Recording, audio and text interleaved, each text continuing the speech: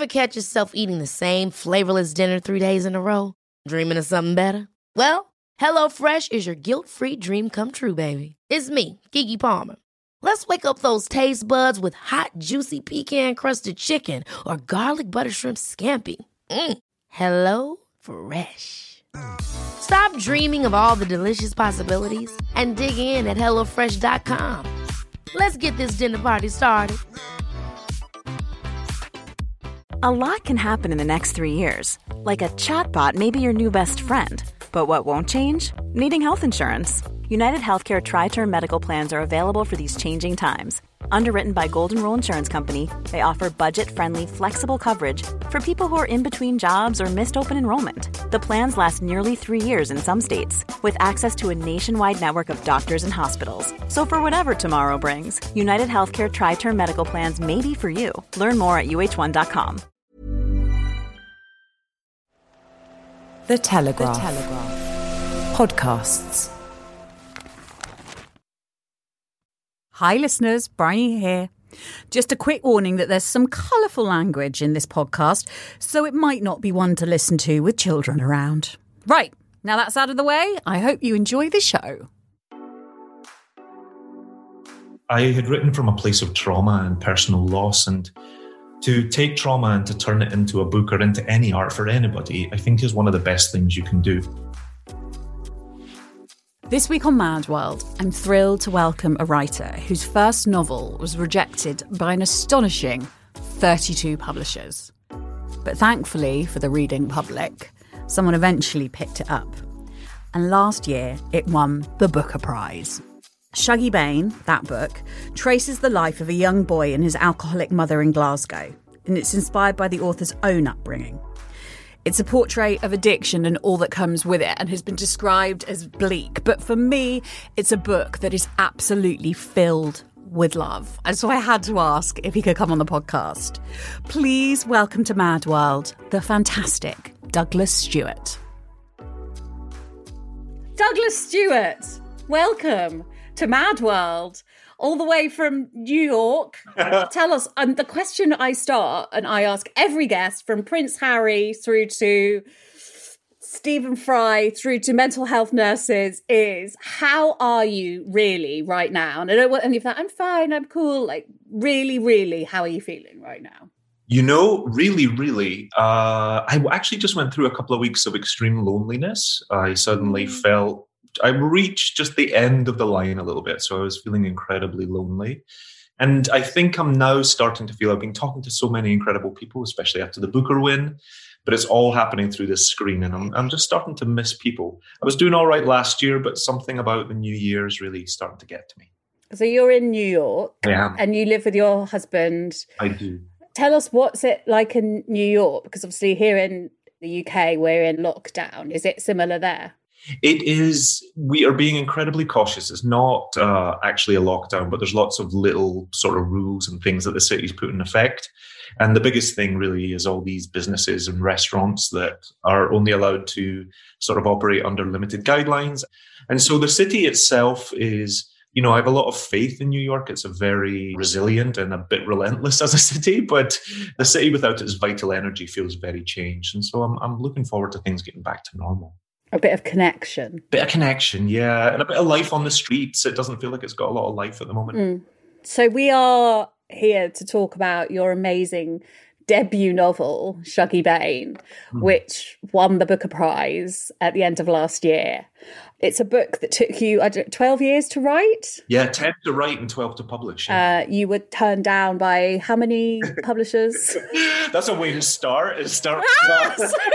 No, like, you know, to give people hope. They're like the publishers that must feel like turning down the Beatles. You know? Well, that's kind of you to say. But yeah, when Shuggie was sent out to editors to be sort of, as every book is, to be published, my agent told me it was turned down 20 times. And then she revealed later it was 44, I think, is the number. God. So she just stopped telling me after a while. Oh, but listen, you don't need, well, I am going to say it anyway. It's the most incredible book. Obviously, it won the Booker Prize, you know, but it was really interesting because I, as an alcoholic in recovery myself, and I got sober when my daughter was, well, hopefully sober for the last time, but when she was 4, but reading it I thought, is it going to be really grim? Is it going to be really harsh? And the thing that really surprised me about it was how it was almost like a love story between Shuggie and his mum Agnes. And like the empathy, I don't think I've read a book that had such sort of compassion for the alcoholic mother, if that makes sense. Yeah. The edition that I've got, I don't know if this is in all the editions, but there's Shuggie is the boy and his mum is Agnes. And you write about why you called her Agnes. You named her after St. Agnes in agony. And you say, the novel is a tribute to St. Agnes in agony, and also to all the mothers like my own, who did the best they could and tried so hard to free themselves from the flames of the things that might destroy them. Which I was like, before I'd even started the book, I was sitting there going, oh my God, I felt like even just reading that out to you now, and I know our circumstances are all completely different, but I always feel with alcoholics, there's that kind of central thing. I don't know, it was so beautiful. I know this was, it's loosely based on your own experiences growing up in Glasgow. What did you want to sort of create with the book? That's a great question. I actually wanted to create something quite small and modest with the book. I only wanted to write this love story between a mother and a son, really the son's love for his mother. But I think you can't set a book in 1980s Glasgow without it pulling in so many other themes and other social unrest issues. But I grew up in Glasgow in the 80s, and my mother suffered with alcoholism my entire life. And, my very first memories of her, Bryony, had drink in them. And then she actually died of her own addiction when I was 16. And so 30 years later, or almost 30 years later, I'm working on this book. And I think I write about it from a sense of loss and grief and waste. I mean, my mother was a brilliant, beautiful, generous, gregarious woman. She had so much potential. And so I just have always been left with such a sense of waste in my life and loss. And I think that's part of the reason why I wrote Shuggie. Although it is a work of fiction, I have to say I wouldn't want anyone to look at every scene and try and tie it back to my life. I do write from a feeling of what it is to lose the person you love most in the world. And funnily enough, addiction was in our house as a kid, but it was also all around us. I think sometimes people who suffer with addiction feel like they're the only person suffering. And I actually knew a lot of people. Part of that was through AA, but also part of it was just on the streets. You could tell that there was especially mothers suffering all over and women disintegrating. Part of that was because men were allowed to drink as hard and as heavy as they liked, and we didn't ever judge them, and we didn't necessarily think of them as having a problem. But women, when they did that, it was very, very sort of obvious in it. And it created a real feeling of isolation for my mother and for myself. The thing you mentioned is that you say addiction was all around you. And as you say, you say this isn't like scene for scene based on your own life, but there were a couple of things that made me, the brilliance of it was, there was a scene where you write when Agnes has got this new man in her life, Eugene, is it? And she's really happy. And Shuggie feels this pain because he feels he can't do for his mum what this new man and, love could do for her. And I guess what alcohol does for her. Do you know what I mean? And that for me was such a powerful thing, that I think that children of alcoholics have to experience and go through. I wonder if you could talk a bit about that. Yeah, but the character of Shuggie, Agnes has been suffering with her addiction for about half of the book. And Shuggie, like many children of addicts, does everything he can in his power to look after his mother. He even does some things that would hurt him, but he knows make her feel better. He goes around and gathers up the end of lager around the house just to make sure her hangover isn't as bad as it could be. And in what I wanted to show is in many of these relationships, the parent-child sort of dynamic inverts. And Shuggie spends most of the book sort of caring for his mother, caring for her very physically, for her body, but also for her mental well-being and trying to get her better and trying to make her feel well. And he has many tricks and strategies, as children like us do, to sort of keep your parents safe, to keep them happy, to keep them on an even keel. And there is certainly something about alcoholism that is so unpredictable that makes it exhausting. I think sometimes you never know what you're coming home to. First of all, whether your parent will be in the throes of addiction or not. But then what will it bring out in them? Will it bring out sadness? Will it bring out anger? Will it bring out the need for a party and a good time? And Shuggie just doesn't know what he's coming home to most of the time.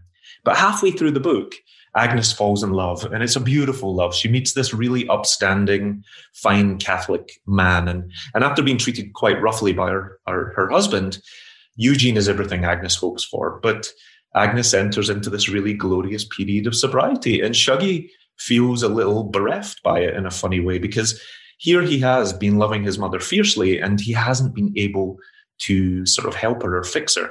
And I think sometimes children of addicts feel like their parents' addiction is somehow their fault because they're not doing the right thing, and they're not, being the kid, somehow it belongs with them. And of course it doesn't, but we can't help but feel that. And so Shuggy feels a little peeved that this man's managed to fix the thing he couldn't fix. Oh, it makes me, just talking to you about it, I was thinking, it's interesting, my daughter now, and I always try and tell myself hopefully she was too young to remember that period, that dark period, but still I see in her, she does that thing of, she's like, "Are you okay, Mum? Are you okay?" And I think, and it's interesting even now, like 3 years, 4 years down the line, the thing I love about your book is the empathy. Do you know what I mean? Because we do as humans fuck up. We are complex. We are flawed. We are thrown into situations that are impossibly hard, such as, the poverty that you write about, during Thatcher era in the 80s. And, obviously that is going to come out in some way. And there is this compassion. And then there's this wonderful bit. This is the bit I want to read. It's the upsides that you articulate of Agnes. So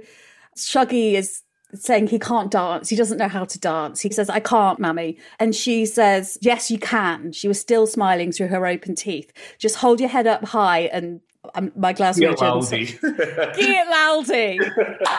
And then it says, "She was no use at maths homework, and some days you could starve rather than get a hot meal from her. But Shuggy looked at her now and understood this was where she excelled. Every day with the makeup on and her hair done, she climbed out of her grave and held her head high. When she had disgraced herself with drink, she got up the next day, put on her best coat and faced the world. When her belly was empty and her weans were hungry, she did her hair and let the world think otherwise." I read that and I was like, I can't, there's such love there. Oh, there is. There really is. And Agnes was a fascinating character to write because she actually works on all these different levels. She has such a feeling of dignity and self-worth and pride. And yet on the inside, she's disintegrating. And that causes trouble for her in the community because the other women see this inflated sense of worth and this regal nature that she has. And they want to know why she should have that because they understand she's suffering with addiction. And so they try and bring her down a peg or two. But Shuggy understands, and she's teaching him how to, as we learn through the book, he's also othered and queer and sort of isolated. And she's teaching him to reject that, don't let the other people bring you down and keep going. And so that is her real defining strength throughout the book, but it's also her weakness. It's her Achilles heel. So you mentioned about being othered. You've spoke about feeling othered yourself. Could you talk a bit about that and the effect that has on one's mental health? I guess you were living alone, weren't you, from the age of 16? And a gay boy in 1980s, where there was all these sort of toxic masculinity and all the rest of it. You talk about that struggle with being othered, but also in a way, what has it given you now, if that makes sense? Totally. One of the hardest things to write about the book was when you're writing about people in the 70s and 80s, but you're writing with a 2020 mindset, was not to go back and judge how it was people behaved. And that was a hard thing to do as a writer, but also as a person. I just wanted to put it on the page, Bryony, and say these things were happening. There was some misogyny, there was homophobia, and they were perfectly accepted within society in a way. Now, of course, we know better and we have more education, but I don't think it necessarily made people bad people. It was just was the acceptable way to treat people. And so Shuggy, at a very young age, and actually I was too, was just told he wasn't right. Shuggy is effeminate, he's precocious, he's watchful and sensitive and all of these things, but he's not a rough and tumble masculine boy. And he's actually told from within his family, people who love him very dearly, and then also in the community around him, And he has no sense of himself. He's just a child. He's 5, 6, 7 years old. But his spirit is different, and therefore it doesn't fit into the narrow way that men were allowed to be. And that actually also hurts men, right? It hurts heterosexual men when we don't allow them to express themselves, talk about their feelings, or have any sense of self-expression. So it's not just about one pocket of society doing it to the other. It's about how everybody was allowed to be. But that otherness is devastating for Shuggy because it places the hate that people feel for him, or the dislike they have for him, inside himself, and it makes him hate himself. And so throughout the book, he spends his time trying to fix something that isn't broken, but that people let him believe is broken. And, he does that through things like his brother teaches him to walk like a man, how he carries himself when he comes into a room. Then he's given a sort of outdated Premiership football book of these old football scores that are meaningless to anybody just about anybody other than someone who wants to talk down the pub with other men about who won the World Cup in 1966, if there even was a World Cup in 1966. I don't know, you're asking the wrong I think it was. I was like, it's an even number. That's a pretty safe bet. And I think England won, not that will mean anything. I should have known. That's the last time England won anything. Yeah, but he goes through it like the rosary, and it's, he recounts it over and over in the hope that it will change him. And so that's his isolation. And at the end of the book is an awful lot about the end of Agnes, but the start of Shuggy in a way. There is a transaction. There is a conversation about how far do you go to save the person you love the most before you have to save yourself. And that's part of what all of Agnes's children go through. But Shuggy, towards the end of the book, finally has the transformative power of female friendship, I think, because he has these really strong female friends in his life finally, but also he's starting to embrace self-love. Okay, so I want to know, Douglas, how did you embrace self-love? How did you come to realise that you were not broken? You were perfect just as you were? Because, I mean, you've had the most amazing... You moved to America. This isn't even your day job. Hello, Mr. Booker Prize-winning novelist. And you're quite a successful fashion designer, aren't you? Yeah, I'm a fashion designer, although I don't know where my future of that lies now that I've won the Booker. Who gives a shit? It doesn't matter, Douglas. You've won the Booker Prize. Oh, thank you. How did you find that self-love? Because I read an interview with you where someone mentioned, do you think you had PTSD from your upbringing? And you said, look, PTSD is not a luxury that I had to explore when I was 16 years old and find myself living at home. So how did you find the strength to build yourself up and realise that you were enough and that you could do all of this? That's, such a big question. And I don't know that I've analysed myself enough to answer it. But at 16, I never knew my dad, Bryony, and at 16, my mum dies.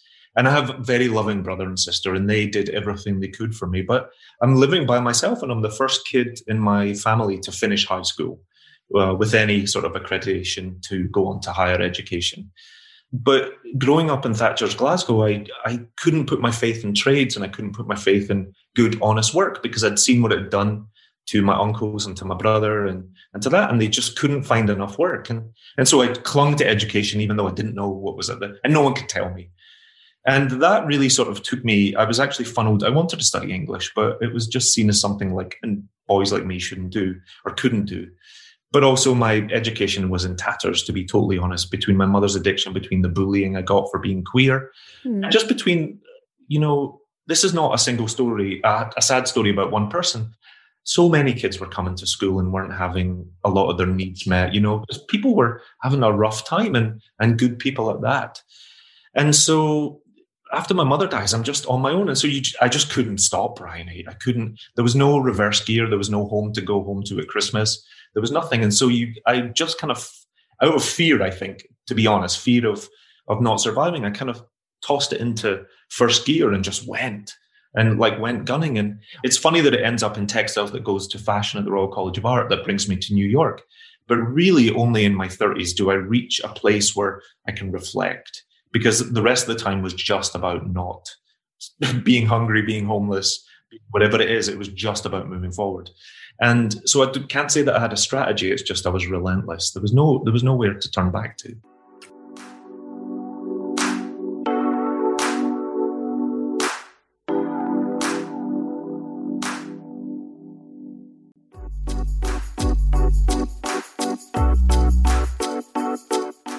You've spoken about books being a sort of a saviour for you in a way, but they weren't something you really discovered until you were about 16. And books are, I think you spoke about it when you were at the Hay Festival, the Digital Hay Festival, and you were saying how, you know, as a child to get lost in a book and to go to that place and have peace, that is a luxury, you know, and it isn't one that you knew about. Could you talk about how you got into books and how they helped you? Totally. You know, this wasn't really anything I reflected on until I became a writer, till I won the Booker. But I grew up in a house without books, and that wasn't unusual for the time or the place. And I don't want to place any judgment on that, Bryony, because none of my friends had books. You know, our mothers weren't big readers, so they just weren't part of our life. Obviously, we read in school. There was a local library, but they weren't things that really factored for us. And that was fine. We used our imaginations and our abilities in different ways. But I didn't have the peace inside myself to be able to read it anyway, or to sit down and concentrate. And I think we overlook how much of a luxury that is for a lot of kids. You need an enormous amount of peace inside yourself, and then also in your environment, free from concern about food or what's happening with your parents or what's happening in the neighborhood, to be able to sit down and concentrate on a book. And some kids just don't have it. And that's, you know, that's a sad thing, I think, but that's also not to be looked down upon. And so after my mum dies and I'm living by myself, and also, to be honest, school empties out. Of the 350 kids that start in first year, I think only 12 of us went on to the end of school, which is also totally fine. And people had to go out and make a living and attend to their lives. But, you know, in fifth and sixth year, there's nobody there. And so finally I can read a book and I can concentrate on a book. And I had two really amazing English teachers who just started to feed me literature. And it was too late for me to go and study it, but it was transformative to me and gave me the lifelong passion for reading. And what it did for me, people say that books let you travel or let you see things, but suddenly it was possibilities for me. I suddenly just understood the world and understood there was other stories and people living different lives to my own, because one of the things about kids is they're remarkable. They only know the thing that they have. And especially when you're in poverty, it's not like you get to lift your head up so much and look around and see other parts of the world. You just deal with what's in front of you, and you might only know the few streets or the house and scheme that you're on. And so books for me just let me see that there was other lives living. But I never actually got to read queer books or Scottish books until I was in my 20s. And that was just what the curriculum was in school. You know, you were reading the classics and a lot of English middle-class authors. Mm-hmm. So what were the books that in your 20s, the sort of queer and the Scottish books that, you know, really kind of lit you up? Oh, so many. I think first amongst them, I adore Morven Caller by Alan Warner, which is an amazing book just set in a port town in the west of Scotland. And it's about hopes and about escaping where you are. James Kelman, How Late It Was, How Late, was really pivotal for me, which was the other Scottish Booker winner. And that gave you because I read you wrote a fantastic piece about the Scottish books that you love, and saying how to see a book like that win the Booker Prize, you know, because often if you don't, I mean, this is why representation is so important and diversity is so important, because if you don't see yourself represented, you don't think that you matter, right? That's exactly it. And you don't know that you exist even. And definitely growing up in the 70s and the 80s, everything was focused in the South, and media was all about sort of the English middle class experience. And you didn't ever see these regional voices celebrated. And so that was pivotal for me. What also damaged was the backlash that came from it, from within some of the publishing communities, where there were people that were opposed to James Kelman's win. And it's great to see how much culture has moved on between James and myself, to see Shuggie, which is a book set in a similar milieu to James's world. But there has been a huge shift. But, you know, it's important to see yourself on the page, and it's important to see your life treated with dignity and urgency and care. And that was when I discovered all of this, but also queer voices, Alan Hollinghurst, James Baldwin, all of these queer love stories do, even Armistead Maupin, you know, growing up queer, your entire sense of family are the people that are your family, or the people who live in the houses next to you. And suddenly Tales of the City shows you that you can make your own family and you can discover people on the other side of the world. And just that click in my mind was really pivotal. It is, reading is just, I grew up very much thinking, because I didn't, for various chaotic reasons, didn't really read much as a child. Do you know what I mean? And I've always felt kind of stupid because of that. And me too. And now I, certainly since I got sober, reading for me now it's sort of my therapy, you know, it's sort of, as you say, it's peace, and it's that moment where you can sort of escape and go to these other worlds. And I guess it stands for something more, doesn't it? It stands for you've managed to get to that place in your life where you can make space for it. You know, you can make space for these other places.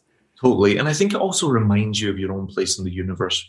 Reading, for me, when it is a book that does this, it heightens my sense of empathy and of lives lived, because you really, if it's done well, then you consider the characters, what made them, what influences them, how they're going through the world. And it then reflects on me and makes me think about my own life. And I find very little other media does that. Like movies don't maybe do it as much, because you can't really absorb the characters the way you can through a book. And so reading for me is about connection and connecting with people that I might never meet. Do you feel that's even more important right now when we can't meet anybody? I think so. And I think also it's like a private conversation in a way. It's in your head and it's just so intimate reading. And right now we need that connection. Yeah, we do need that connection.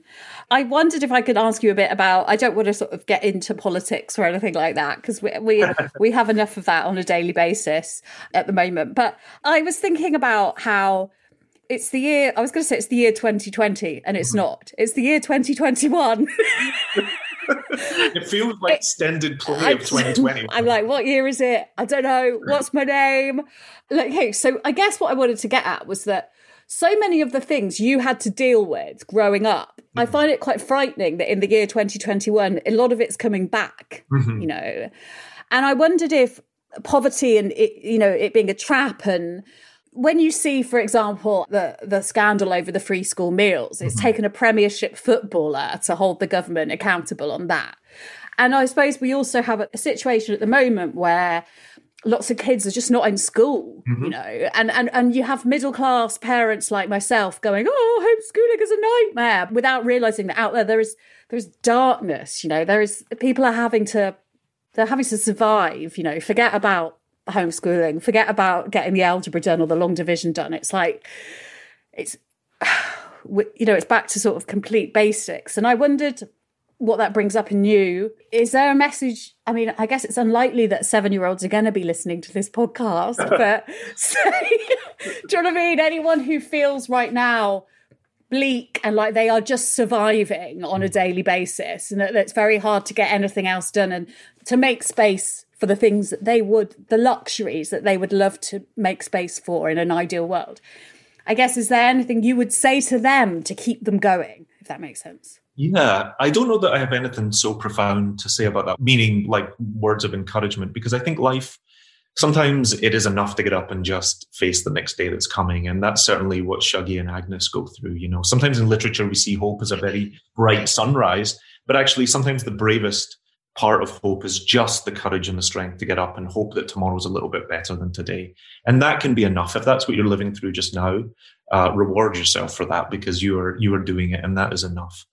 When I wrote Shuggie Bain, I thought I was writing about a very specific time and a place, and almost that it would be historical fiction. I couldn't imagine, Bryony, that it would come into a world that was still suffering from a lot of the issues that are in the book. And I was a kid that grew up surviving dependent on free school meals. And I bore the stigma around that. You know, there was a lot of bullying and mocking around that. But honestly, there'd have been days I might not have eaten if I hadn't had that meal. And I was so grateful for it. It's crazy that we're in a world now where that's a decision that the government even thinks they have to make. And the truth is, you know, when I grew up, there was such a social fabric, and we didn't have anything, but at least the people who had a lot of things didn't have so much more. And we were always sort of caught by the fabric. And I think the fabric's eroding. I think we're moving to a point where we expect people to fend for themselves, and not everyone can. That's what society means. You know, we all come in different stratas and levels, and we have to look out for one another. It's really important. We're not in this alone. Nobody goes through life alone. And so that is like really, really important.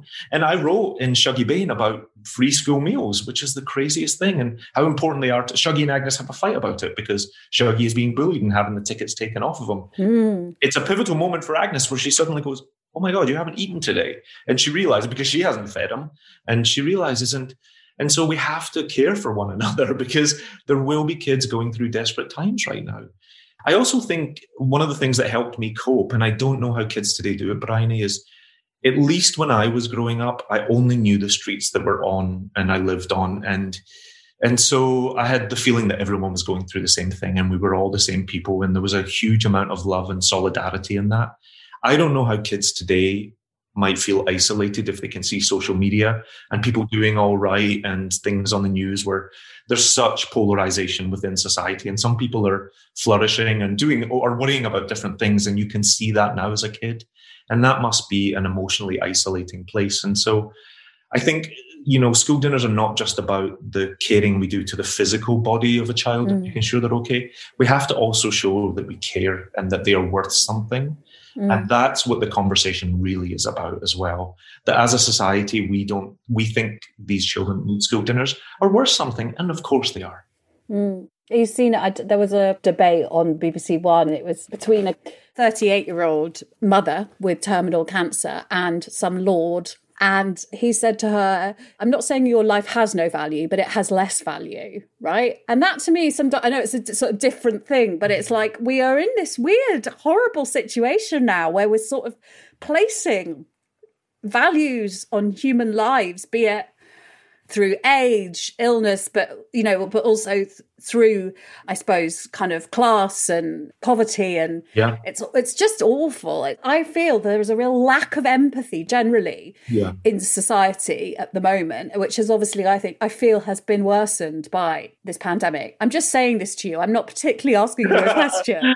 Well, I think you're right that it's worsening. I think it's always been there. I think for some reason it's articulating itself in this moment where we're all getting to see it. I think we've always, as a society, whether we say it out loud, we have always, certainly in the UK, placed different rankings on the value of people. And that's what poverty and class means. That's what an imperialistic class system is. That's hardwired into us. And we all, whether we express it or not, or whether we're suffering from it or not, it's just always there. I think just now it's the fact that we're verbalizing it so outwardly and we're sending signals every single day.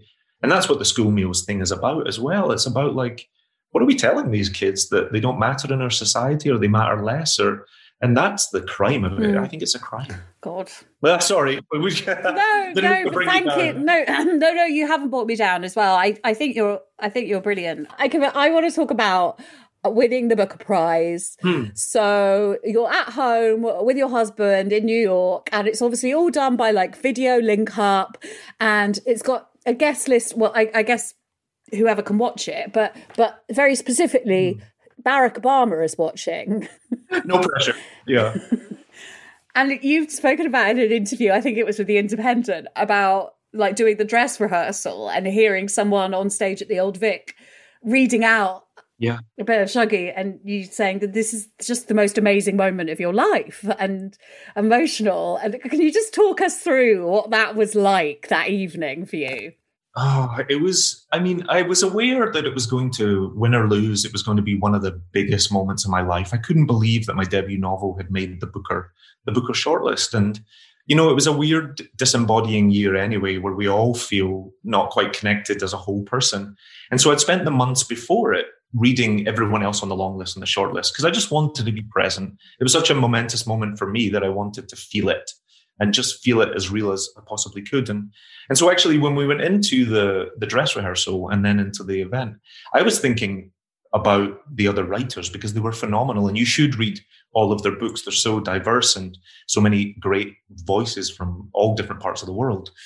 But I was thinking about them and I was thinking about how incredible they are. And then they did the actors reading and they got this guy, Stuart Campbell from Bells Hill, who's just, I see him actually as Leek in the book. And he just sat up and he read this thing from Shuggie, and I just started crying. And I'm thinking, oh my God, there's a world leader probably watching this and all this other stuff. And everyone else is beaming out from their home. And I just thought, this really moved me very deeply. I couldn't help it.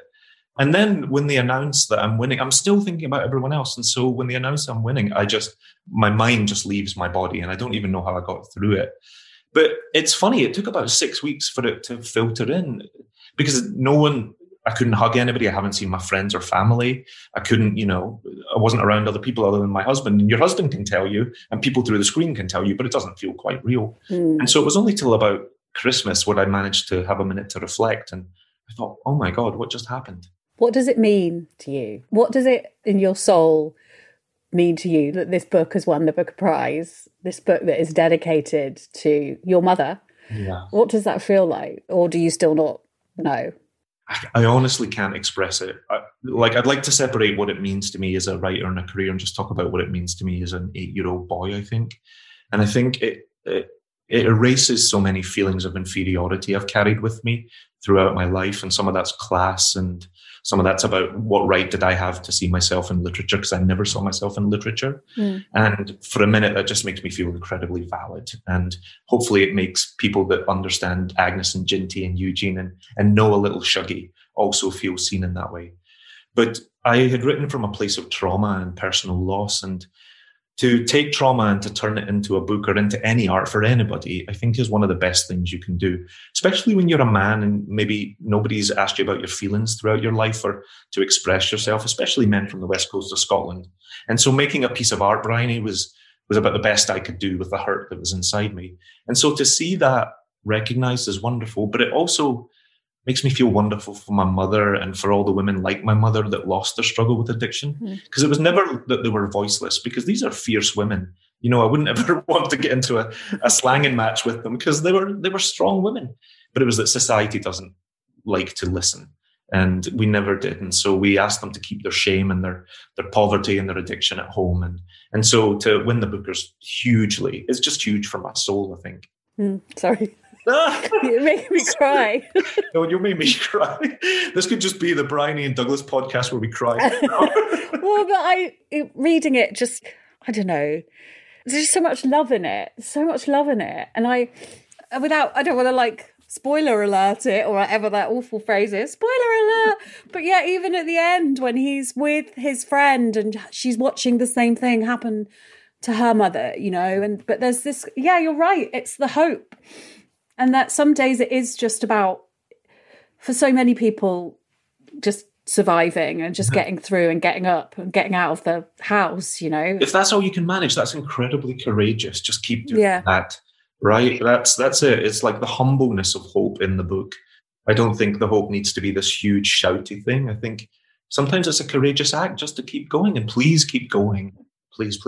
Keep going after you know, like Agnes does after she's disgraced herself with drink. She puts her makeup on and she gets up and she does it. And I think there's just, I don't know, like I think the thing that's touched me and moved me about this book is just the amount of love and compassion and empathy in it. And I just want to thank you for it, because it you know, it certainly reached out to this alcoholic mother. And what we know it's resonated with so many people on so many different levels. And even if you don't have anything in common with any of the characters in the book, it's just well, the quote on the front of it is a novel of rare and lasting beauty. That's from The Observer. It's fantastic. It's special. And so are you. What next, Douglas? What next? When's the next book coming? You know, top of my list is please soon let me get home to Scotland. Okay. And let me see my family. That's like the only thing I actually want at the moment. I still haven't seen my book in a Scottish bookstore or a British bookstore.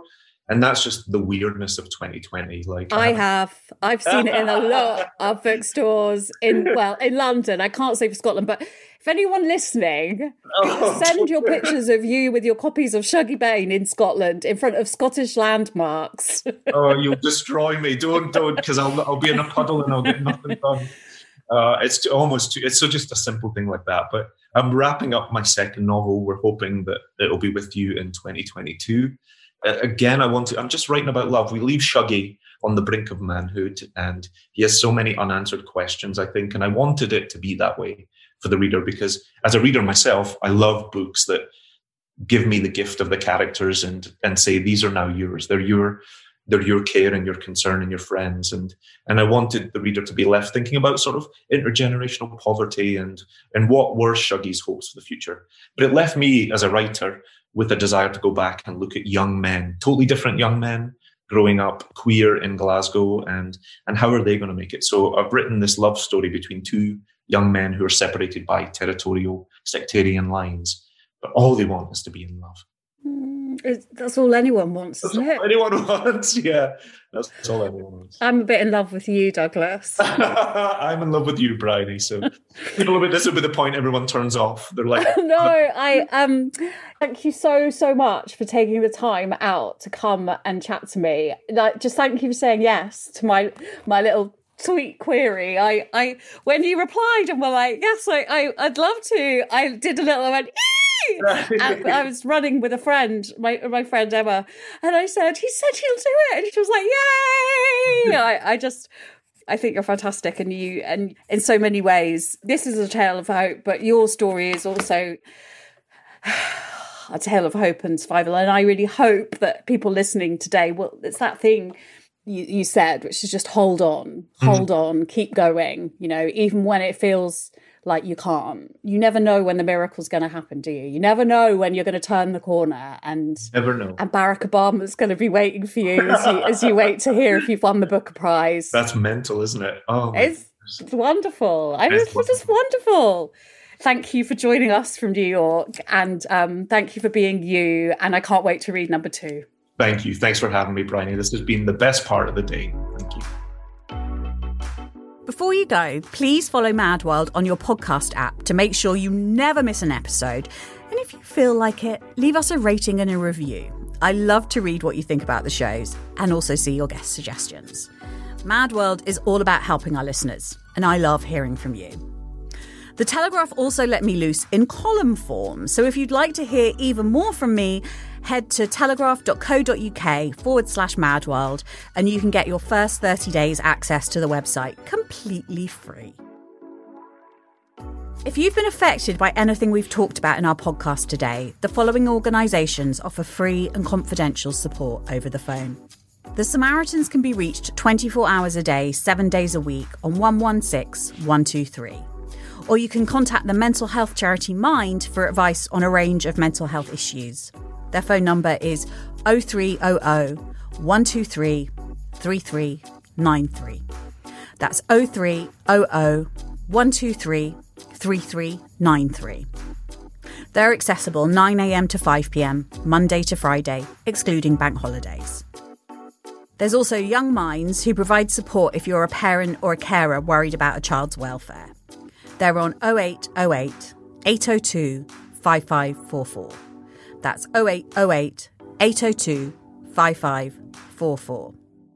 If you prefer tech support, Shout is a 24/7 UK crisis tech service available for times when people feel they need immediate support. By texting Shout to 85258, you will be put in touch with a trained crisis volunteer who will chat to you via text. And importantly, please remember this: you are not alone.